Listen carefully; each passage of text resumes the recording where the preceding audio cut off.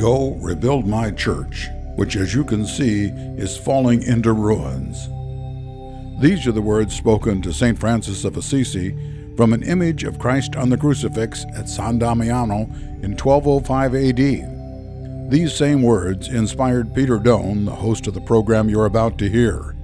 Peter challenges all of us to rebuild not the brick and mortars of our church buildings, but our personal faith and relationships that will rebuild and strengthen the church.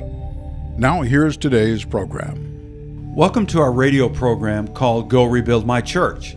My name is Peter Doan, and along with my wife Leslie, we're excited to be with you today as we explore ways to put into practice the words spoken to St. Francis of Assisi by our Lord Jesus, Go Rebuild My Church, and how this theme is relevant to the church today.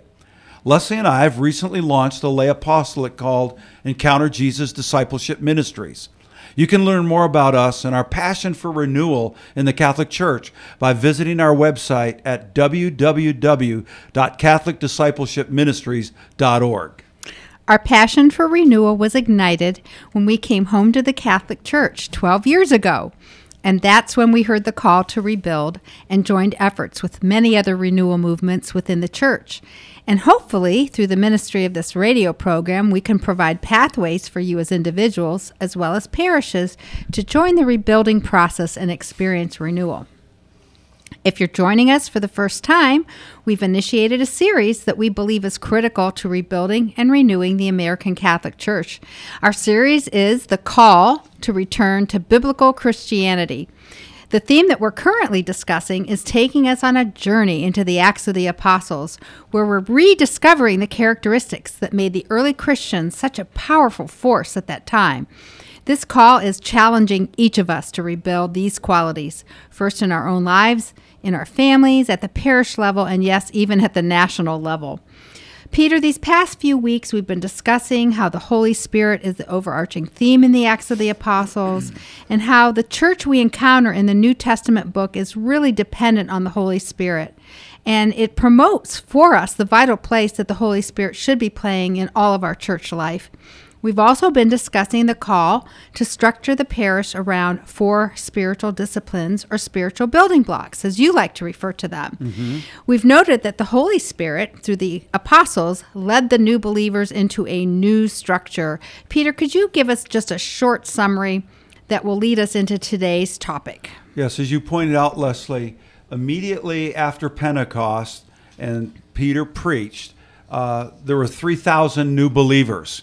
And the apostles immediately structured them in a way that they could impart 4 key disciplines in their lives. And we mentioned, number 1, the apostles' teaching. That's the oral tradition that was passed from Jesus to the apostles.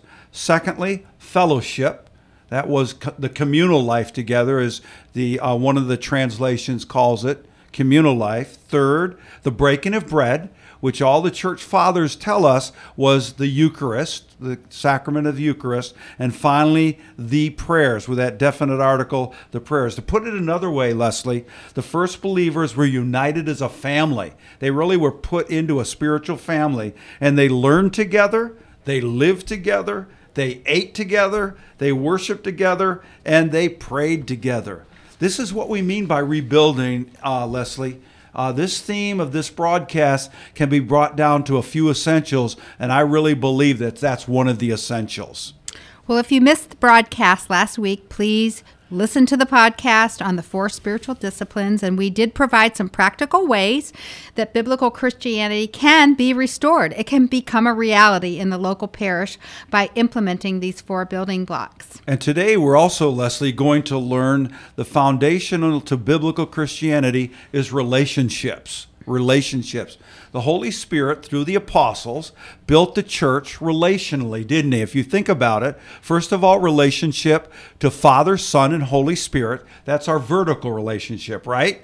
But also, it's essential to know that the apostles built the church relationally, that is, relationships to brothers and sisters in Jesus Christ, and that's the horizontal part of our relationships. I've always liked this scripture in Revelation 1:9, where the apostle John is visited by the Lord himself, and then John starts reflecting that he is going to write this letter, this revelation to the churches. And he says this, he starts by introducing himself to the churches. He says, I, John, your brother.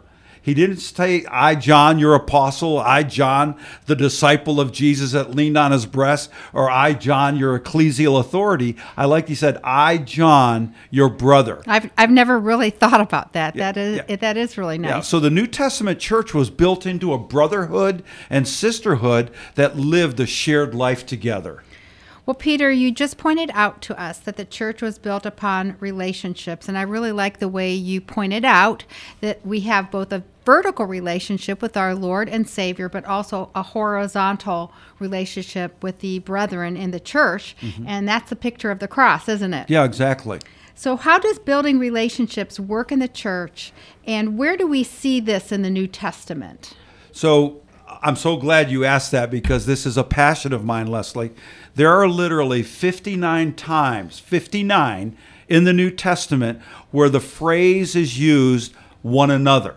For instance, love one another, forgive one another. But 59 times that phrase is used.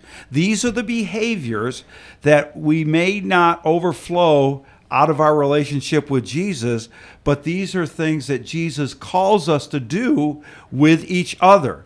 Other people must be involved in our lives for us to walk in those one another verses. Right. That's why they're called the one another verses. Right. Many of these verses have been taught in the church and in the pulpit, which is great, but few of them can be lived out by believers within the context of most church programming.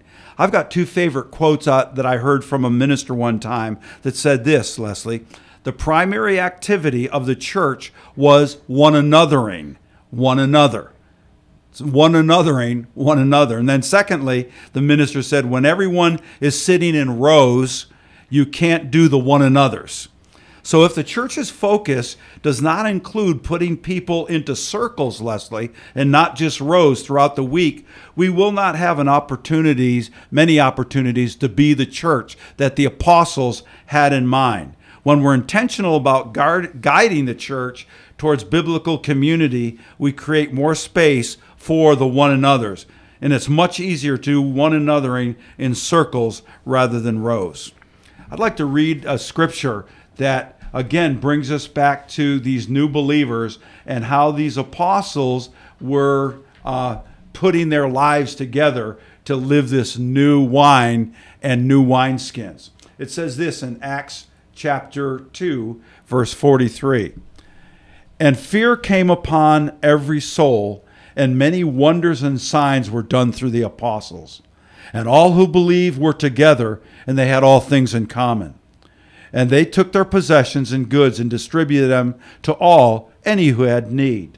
And day by day, attending the temple together and breaking bread in their homes, they partook of food with glad and generous hearts, praising God and having favor with all the people. And I like this last verse. And the Lord added to their number day by day those who were being saved. Well, these verses really show how they truly did share life together, and that their community was built on relationships that took place day to day, daily, not just on Sundays.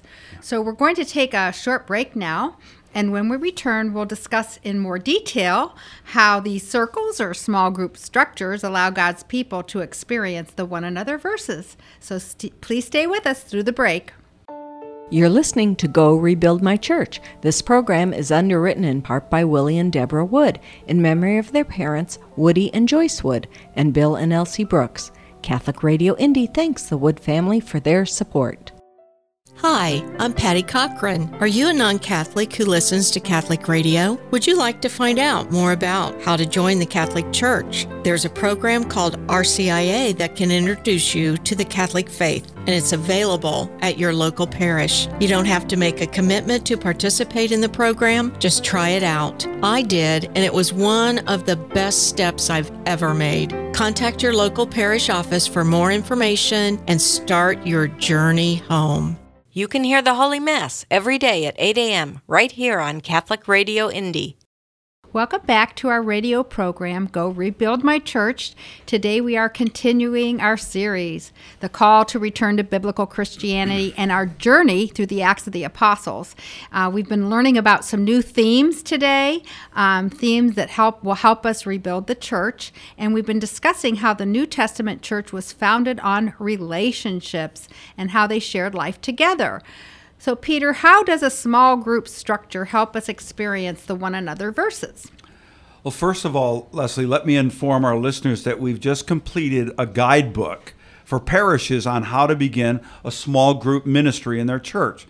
The guidebook is free of charge. Along with the guidebook, we also offer an opportunity to meet with us so that we can provide guidance, helping those who'll be implementing the small group structure again, free of charge, to help with the implementation. The reason I say some guidance with the guidebook is because many questions arise in sorting through just what a small group is and the distinction from structures like Bible studies, self-help ministries, which are good, or in the parish ministries that have a small group dynamic. For instance, like there's groups like That Man Is You, that's a very popular ministry in local parishes that has a small group dynamic, but still that's different from a small group in and of itself. So with that backdrop, let's talk about the whys and the why nots, and the whys and the whats of a small group movement within the local church. First of all, let's do the whys. I'm familiar with a quote from St. John Paul II, who said this.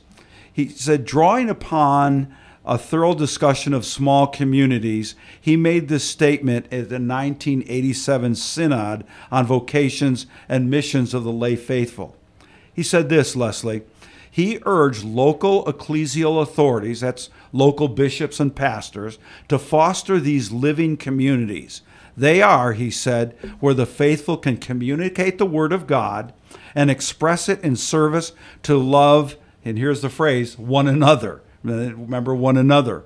These communities are true expressions of ecclesial community and communion and centers for evangelization in communion with their pastors. So with that as a backdrop from the Pope, Jesus, when he came on the scene, Leslie, didn't he? He turned things upside down and he shifted the paradigms of his day. In the parable that we spoke of last week with the new wine and the new wineskins needed, he taught us that if new wine was being poured out, also new wineskins would be essential. He instructed his disciples that his gospel would be put into different structure and different context. And just as the gospel in Jesus' day required a fresh wineskin, didn't it, to contain this new wine, so today we have new focus that we are considering, called the new evangelization, the importance of discipleship, and like Pope Francis has called us to become missionary disciples, this all requires new wineskins. Small groups in the parish can be an essential structure, a new wineskin, if you will, that propels the parish towards renewal in the third millennium. Well, Peter, small groups have been a passion for us, and you and I have been engaged in them for over 40 years, going back to our days as young Christians in college. Yep. And I remember when I first rededicated my life to Jesus Christ, one of our college students in our fellowship that we were involved in invited me to attend a small group meeting that was taking place in a home. That was my first experience with a small group. Yep. Mm-hmm. And this did become truly the basis for me to form relationships with other Christians who actually supported me and helped me grow in my faith. And to this day, that the small group model, I believe, on our college campuses is truly critical for our young people to to really be able to find camaraderie and strength to walk out their Christian faith in the context of the university culture, which we know can be pretty dark sometimes. And Yes. Mm-hmm. some of my fondest memories are meeting in small groups with fellow believers, and of course, it's where I met you. Yes, and for the record, there's not a better place to meet your future spouse, right? Right. I used to, when I wasn't walking with the Lord, I thought it was in bars, but in the Lord, I found that it was in a small group. So another why, Leslie, is that Jesus went to the synagogues, remember? That's where he started his ministry to proclaim his message and teachings. But we also see that he created a base of ministry in Simon Peter's house in the context of the relationships that he had called to follow and to develop with. Remember, we were in Simon's house when we visited Israel that was right across the street from the synagogue. So he went from the synagogue when they didn't receive his message, and he took his disciples and developed a launching pad, if you will, in Simon Peter's house. The scriptures then tell us a scene, the first scene from Simon Peter's house, when Simon's mother, Peter's mother, was ill. And it says that Jesus, in the house, grasped her, helped her up, and in the process, the fever left her. She was sick with a fever, and Lord knows what else. And she began to serve the household right after Jesus touched her. So not only was Simon, along with his brother Andrew, chosen to become fishers of men, Leslie, but Simon's house was chosen to become a sacred space. The incarnate Son of God, there he is, Jesus, administered healing to that household, and it became a platform for his ministry. These scriptures then draw our attention to the fact that ministry was done in the home with the Lord. And within this context, there was important connections that we can consider at the beginning of the Lord's choices and how he ministered. Well, not only were we in a small group when we were college students, but then after we were in a small group with other young married couples. Mm-hmm. And the small group can be a place where obviously you can find healing and restoration, and that was the situation with us. We met in a home, and like Peter's mother-in-law, we were in a place where we needed that healing touch of Jesus. And this was a time in our life that we had just lost our first child. She only lived for 48 hours, and we were in a place of dark depression, and I had been diagnosed with some complications related to childbearing. And at that time, we received some healing and prayer during that time. Mm-hmm. And there was an individual in the small group who stepped forward and had a scripture for us. And it was almost a prophetic word of healing. And it was from Jeremiah 29:11. And this brother in the Lord said, "For surely I know the plans I have for you, says the Lord, plans for your welfare and not for harm, to give you a future with hope." And it definitely gave us faith and hope for the future. That evening, Leslie, was definitely a life changer for us. And I don't think it could have happened in a structure where we're with like several hundred people, or we were in a place where we were in a public setting. And we're also in a small group right now with other adults, and we have examples as well of ministering to one of our brothers in the Lord during a time when he was battling cancer. Yeah. Mm-hmm. And so that structure of bringing healing and hope to others is really, really critical. Yep. Well, we're going to go ahead and take another short break, and when we return, we're going to discuss some of the how-tos of a small group structure and give you some details that will hopefully create a desire for you to start a small group in your parish or join an existing one. You're listening to Go Rebuild My Church. This program is underwritten in part by Willie and Deborah Wood in memory of their parents, Woody and Joyce Wood, and Bill and Elsie Brooks. Catholic Radio Indy thanks the Wood family for their support. At Catholic Radio, we love to hear from you. Call us anytime. Just recently, we found this message on our voicemail. I'm a non-Catholic that listens to your Catholic radio station, and I just wanted to thank you guys. I listen to Catholic Answers and Al Cresta sometimes, and I think her name's Teresa Tomeo. I listen to her, and another show or two. I appreciate it. Call us at 317-870-8400 and let us know what you're thinking. I just called to say, even though I'm not a Catholic, I listen to your station. Welcome back to today's broadcast. We've been discussing small groups and the vital place that they play in the church. In our last segment, we saw how Jesus began his public ministry in the context of a house. That was Simon Peter's, and how it became a place of healing and ministry. The Holy Spirit, through the apostles, immediately after Pentecost, began forming the new believers, not only with new teachings, new types of communal fellowship, new liturgies, new prayers, but he also led them to meet in small groups in homes. So, Peter, I know this was your thesis when you were studying for your master's in theology as well, but what does a small group experience look like? So thanks for that, Leslie. I'd like to just paint a picture for us in a very practical way. If you've never attended a small group, kind of walk you through what that experience is like, and hopefully you'll get a picture of a small group meeting. First of all, small group meetings typically last about an hour and a half, and they take place in the homes. We've found that having a small group in a home versus in a parish setting really helps people touch one another in their domestic church experience in the family. It's much more personal, isn't it? And there's an aspect of hospitality that goes into that. It's really a blessing. So let's for this model's sake, let's say that we're going to a meeting at 7 o'clock, Leslie, okay? So everybody arrives at 7 o'clock, and it's going to last till 8:30. However, there's obviously variations. Usually people pick times and places that the majority of the group can meet. But again, the focus I want to start out with is to fight to try to meet in homes versus meeting on church property and grounds, etc. Right. And our small group rotates the homes that we meet in. So different people have volunteered to take different terms. Right. Or there could be one person who ends up being the host for the small group. Right, especially to get it started. So the group arrives, and the group becomes comfortable with one another in the home meeting, as we mentioned, and we begin properly. We try to always start on time because we want to respect people's times. That's one of the norms that we put together in terms of being on time, if you will. And it begins with an informal greeting and wishing well to one another.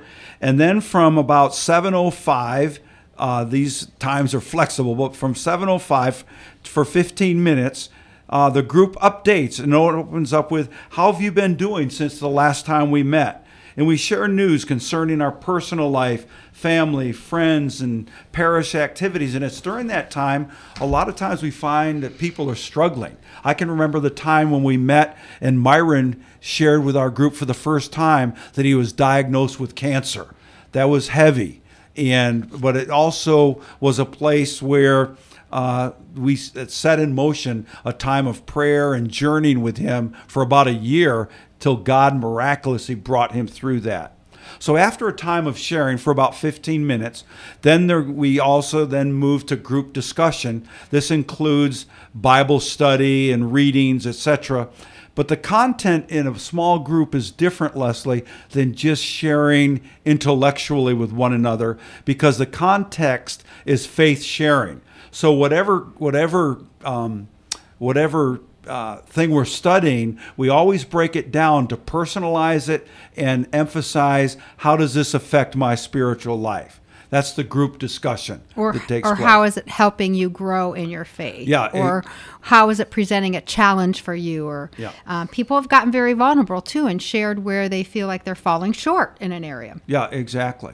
So that's a part of the group, that group discussion, and that usually lasts for about 30 minutes when we go through that. Then the group will move towards the gospel reading that's coming up that Sunday. One of the things that we like to say about small group structure is that they're Eucharistic. And by that, I mean that they're connected with the parish, and they're always looking forward to the Sunday gathering where we become, as John Paul said, a community of communities. So it's during that time that one of the members of the group will read the gospel for the upcoming Sunday. He'll make a comment, and then he'll draw the other members of the group in to discuss that gospel reading. Well, and I think I've gotten so much more out of the Sunday's gospel reading when we do have a reading of it in our small group, because I've already been thinking about it and discussing it within my small group. I know we've kind of reflecting on it for 3 or 4 days, and it's funny. Like when I hear the gospel, I say to myself, "Oh, I've heard that before." Yeah, it was at the small group meeting, and there was some reflections that I bring into that discussion.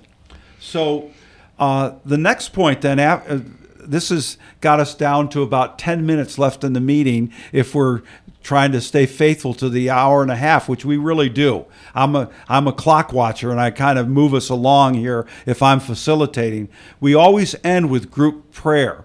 And if we're gathering in person, which we always have for years, except during COVID, we're back gathering in person now, we form a prayer circle, and before the prayer begins, we assign a member to end the prayer time with the Our Father.